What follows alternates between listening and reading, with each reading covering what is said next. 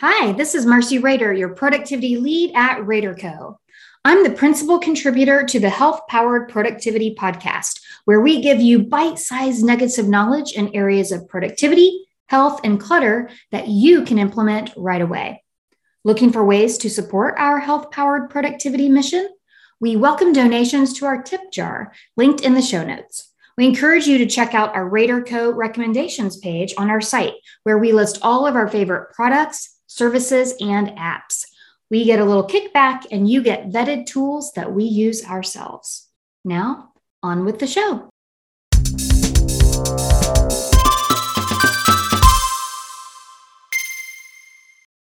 Paulo Coelho famously said, "Mistakes repeated more than once is a decision."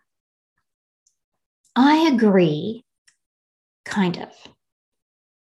When we get sucked into our email, social media, or shopping, it's often an impulse or habit. We're encouraged by technology's ability to lure us in with never-ending feeds, clickbait headlines, and a dopamine response we can't ignore. When we purposely divert our attention to Instagram, LinkedIn, or the New York Times, is it really a distraction since we are doing it intentionally?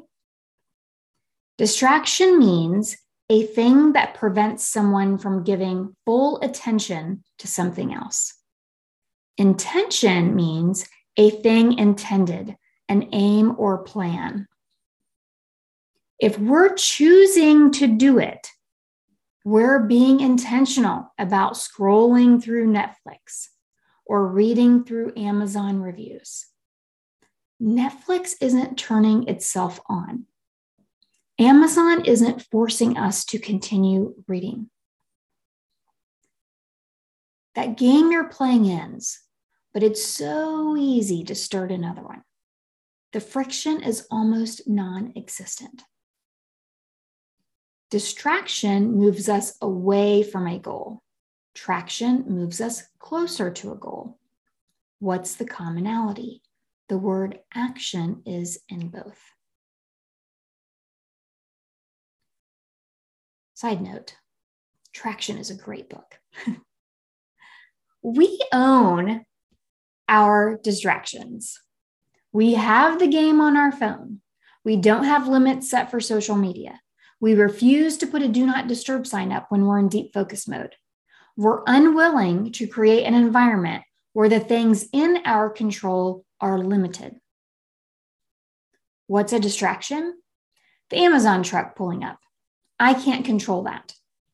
The chat box screaming at me if I work at a company where we can't put it on do not disturb. Someone knocking on the door to the phone booth at my co-working space. All of those distractions. If you're finding ways to sabotage yourself, what's so hard about that task that's causing you to do that? It's way too easy for me to get sucked into my inbox. So I use Inbox Pause by Boomerang to send emails, and then I don't see them except when I unpause my inbox. So when it's paused, I don't see new emails coming in until I unpause the inbox. I use the app Freedom to keep me from going to LinkedIn every time I think of something I want to check. And instead, I keep a running list on my Panda Planner anytime throughout the day that I want to go to LinkedIn and check something. And then I end up batching it and going 1 to 2 times a day instead. And it would be very easy for me to say, this is important, LinkedIn, it's a business channel. And it is the only social media channel that I'm on. And I do go there often to research prospects and look at posts from thought leaders and people, business peers. And I sometimes message people through there. But let's face it, it can be a rabbit hole. What is one thing you would like to cut back on that doesn't move you toward your goal? Whatever that goal is, that goal could even be going to bed at a decent hour. And somehow you get sucked into reading the news in bed on your phone. And the next thing you know, it's 11 o'clock. What can you do to stop that impulse? Do you need to install an app that physically blocks you from it? Do you need to invest in a door hanger or sign or a real analog alarm clock? With food cravings, can you force yourself to wait 5 minutes? It's only 5 minutes, right? The next time you spend more minutes on something than you would have liked to, think about how you would approach that differently next time. Have an action plan and remove that distraction.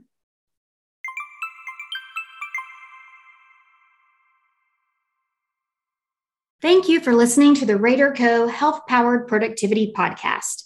Please subscribe, leave a review, and forward this episode to at least one person you know could benefit. And can I ask a favor?